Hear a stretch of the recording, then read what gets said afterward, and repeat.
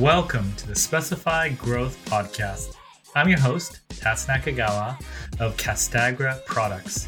Each week, I talk to leaders and experts about how to overcome adversity, grow massive organizations, and how to create meaningful change in the building materials and construction industry. Today's guest is Eric Schultz. He's a partner at Journey Alliance. So Eric, thank you for coming on the show. No, I really appreciate the opportunity to spend some time with you, and I'm looking forward to it. Yeah. So when I look at your background, the thing that stands out for me is you've been an entrepreneur and you've exited twice. So you've went through it, you suffered through it, you got out, and you went back in. So tell me about the first time. Yeah. So it's interesting when you say first time, of course, there's the first, let's call it professional experience. And then there's the being 9 years old and selling pine cones door to door in New Hampshire and learning the lesson of supply and demand. Apparently there are a lot of pine cones in New Hampshire and people don't just want to buy pine cones from a 9-year-old kid, but they feel bad and hand you a nickel. But no, first professionally, it was by default, the particular business that I went to. I had left a company that I was helping to manage and thought I was going to go a path and build an internet-based business, and realized pretty quickly that I needed financial resources, relationships, and some business acumen and technological acumen, none of which I had at the time to be able to build that business. And so I went back to what I knew, which was the field service, the landscape business. And lo and behold, I started it during what we now call the Great Recession. So it was the worst time to be trying to get a business off the ground. But really for me, I look at it in terms of the positive that came out of it. It taught me a lot about getting a business off the ground, especially during one of the hardest times to do so. So yeah, that was the first run. It was a small business. Yeah. But tell me the great thing about owning and running a landscape business and the bad thing about running a landscape business. Yeah. Really good question, by the way. The best thing, it's the people. And for me, the people has most to do really with employees, but that also means that on the client side and every other relationship, those are critical. But it's the employee side. I appreciate really having my background coming out of an industry that has such a variety, different types of people that end up in the industry. And so it's really an opportunity to blend and interact with so many different types of people that are coming from so many walks of life. And so being able to be part of a business that is able to take people that maybe don't even realize their own potential and helping them grow is something that I really enjoy. And so the landscape business really allows for a lot of that. And what's the tough part of running, whether it's structurally or whatnot? What's the toughest part? Yeah, I think the hardest thing, if I kind of process through, it's the not knowing what you don't know. And I know that may seem a little bit abstract, but the toughest thing, at least early on for me especially, was not knowing what I didn't know and didn't have the right people or network or groups or whatever it was around me to start to create awareness for me in those areas. And so instead I had to beat my head up against a wall. And I think as a entrepreneurially or as a business owner, there's always going to be the things that we don't know. That's our job. We're there to figure that stuff out. But it's so much easier when you have the right people and support systems around you to hopefully help you even develop as an entrepreneur, as a business owner before you hit those brick walls. And so that's the hardest part, is the don't know for sure. Yeah. And getting out of the business, was that planned or just you had enough, or what was the reason you got out? Yeah. Complex answer. I wanted more. And admittedly, I wanted more and I couldn't get more fast enough. And so there was almost an immaturity, I would say, in some of that. Had I had a different amount of patience, I think I would have been part of that longer if it were just that reason. The other factor for me, on a personal note, I was getting ready to be married and had a lot of people around me that really just said, "Hey, Eric, the amount of work you're putting into this business isn't going to be a healthy way for you to start your marriage. And just consider, doesn't mean you need to get rid of the business, just consider that you need to kind of size up what's important for you." So on a personal note, that was something that I had to consider as well. And, combine that with, wanting more and a few other factors, it just made sense for me to go ahead and try to position and sell the business. It was a small enough business, still coming out of kind of recession times, that I was laughed out of a couple brokers' offices. And so ended up, having the opportunity to list it and sell it on my own. So I got to have kind of that whole experience end to end as well. Yeah. And then what sort of events led to you going back into entrepreneurship? Lack of challenge and boredom. I from that point took a little bit of time off, newly married. Of course, my wife's probably wondering, oh no, what did I get myself into? Is this guy even going to work? But we, really had the opportunity financially for me to take a little bit of time off and figure out what that next step was. And through the course of events, I ended up going to work for a company in the area. It was a good opportunity. I really fought it tooth and nail. I couldn't really picture myself working for someone again, but it really helped me from a leadership standpoint, learn how to be a better follower, and also really helped me from a humility standpoint, kind of take a step back and really just be a good employee. And so the experience was good. Only after about 6 months, I was able to do my job in, say, 20 hours a week. And that's, some people would think that's a good thing. For me, I was just bored out of my mind. And I was trying to find other people in the company to help. And I just realized that working in that type of a role, and it was a nice role, just wasn't me. Realized that I needed to be part of shaping and building something. And lo and behold, I had an opportunity that was presented to me through the course of that ended up turning out to be what I stepped into. Yeah. What was that? Yeah, I had an opportunity. It was a small business, was really going through some rough times, and under 20 employees at the time, and presented the opportunity for me to come in and help turn the business around. And that was really the birthing of Journey.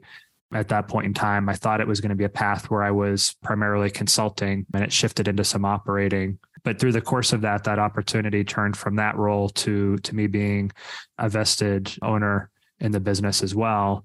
We had a roller coaster ride for sure. It was one of those, fixed it, then slapped your head and said, oh no, what did I do here? And fixed it. And what did I do here? Just because we grew very quickly, and maybe at times I'd say unwisely as well.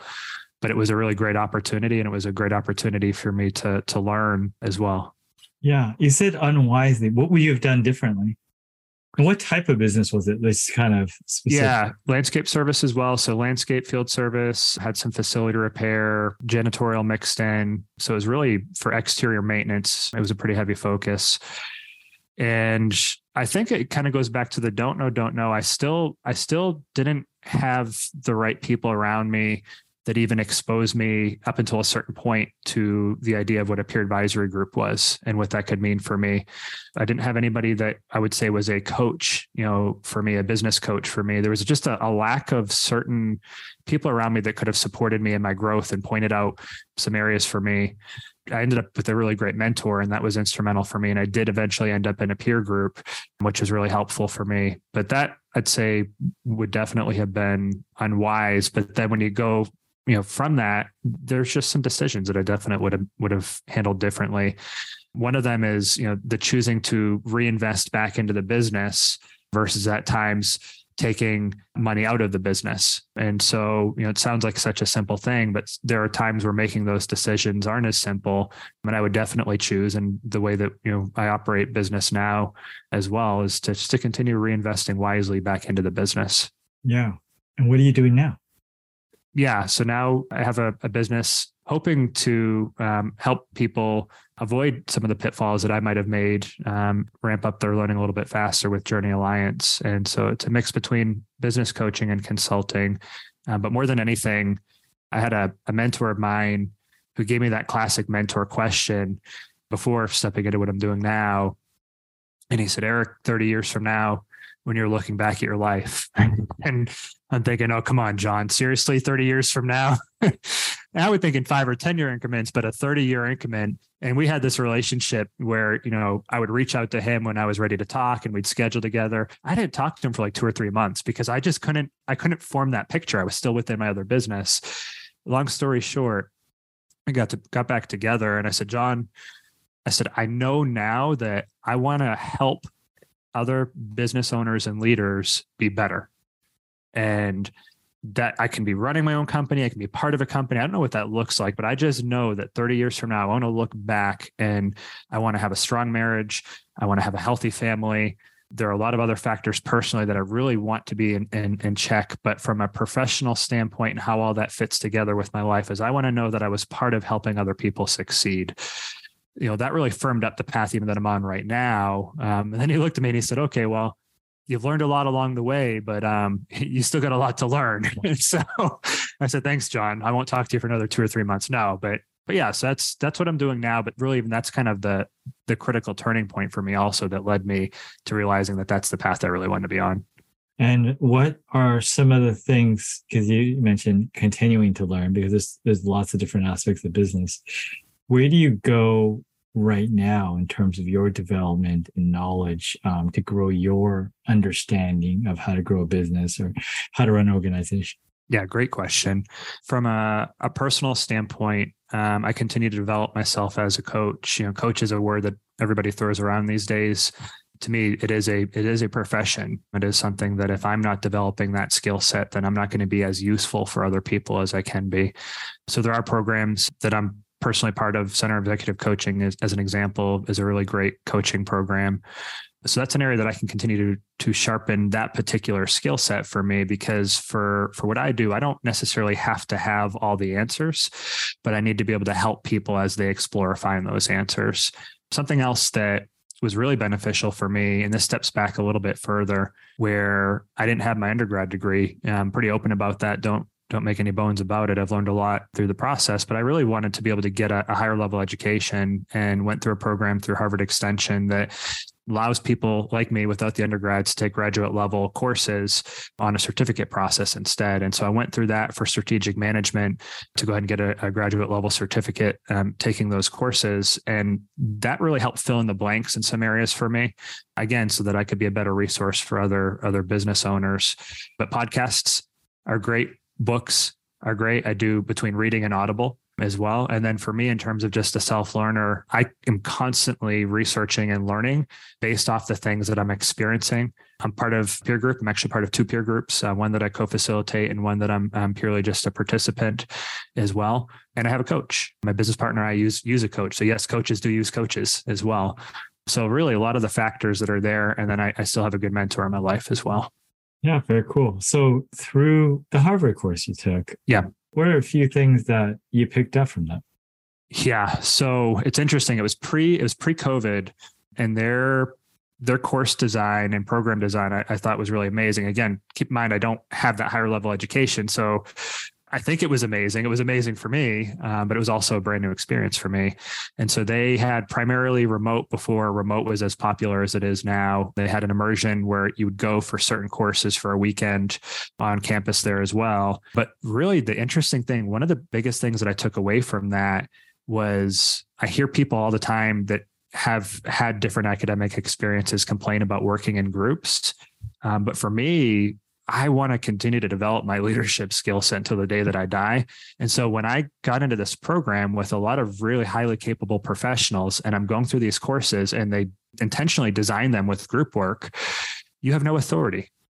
You have no ability to tell somebody what to do. And so when you're really trying to hone your leadership skill set, it is prime area to be able to learn different ways of influencing and leading that don't require authority. I was the person in a group that you maybe didn't want to be in a group with because I was there to learn, and I was going to get every ounce of it, even if it meant developing my leadership skill sets when we're in a course that's not even focused on that. So I would say that was one of the kind of indirect things that I really enjoyed.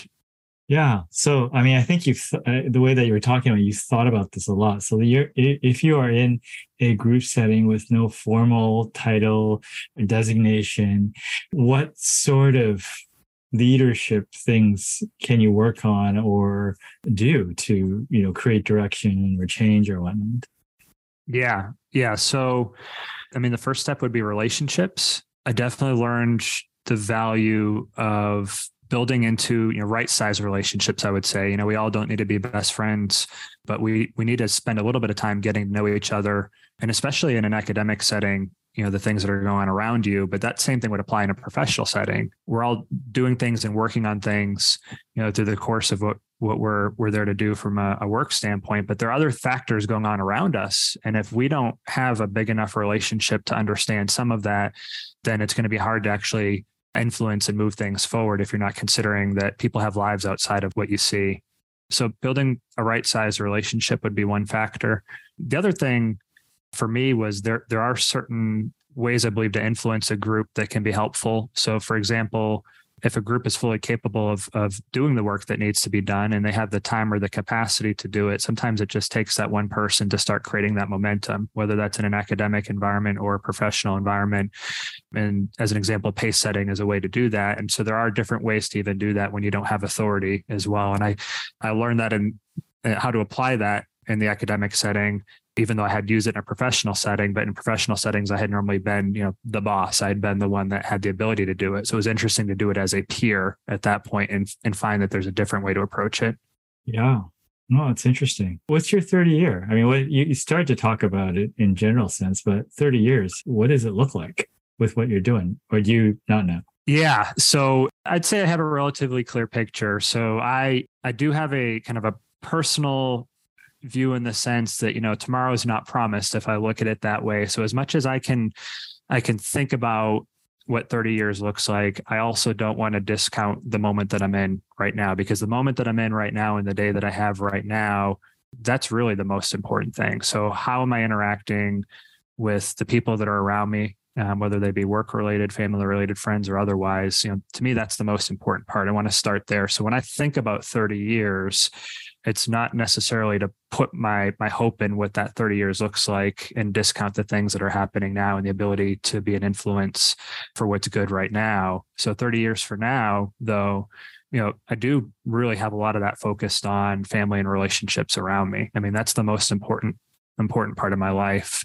And I want to know that anybody that's in my sphere, that I've done the best I can to be an influence for what's good for them as well. Now, when I look at it professionally, it's just a carryover of that.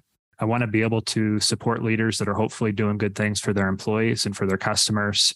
I want to support organizations that are hopefully doing good things for their community. If that's business coaching, great. If that's consulting, great. If that's working for someone else, great. So the picture for me isn't necessarily a specific what I'm going to be doing, but it's more a matter of how am I going to be doing that. Yeah, very nice. Is there anything that I did not ask you, Eric, that you want to share?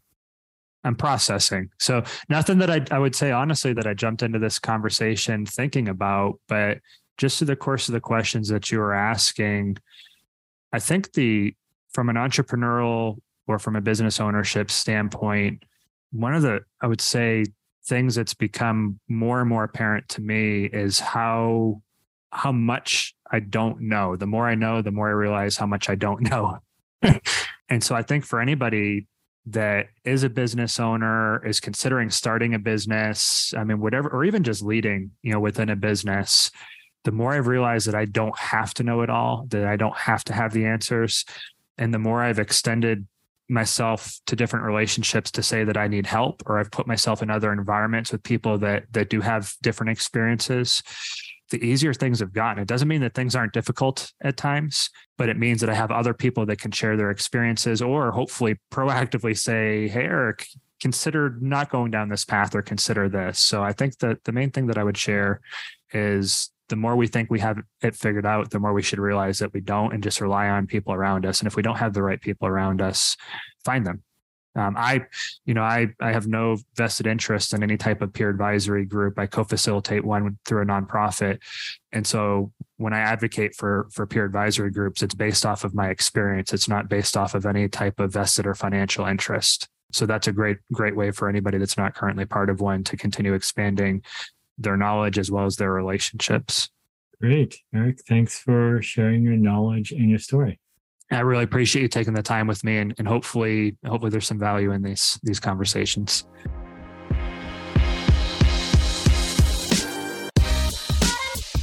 Thank you for listening to the Specify Growth podcast today. Make sure you check out youtube.com/Tats Talks for video of today's podcast.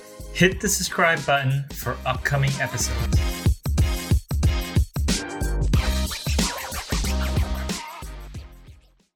This podcast is a part of the C-Suite Radio Network. For more top business podcasts, visit c-suiteradio.com.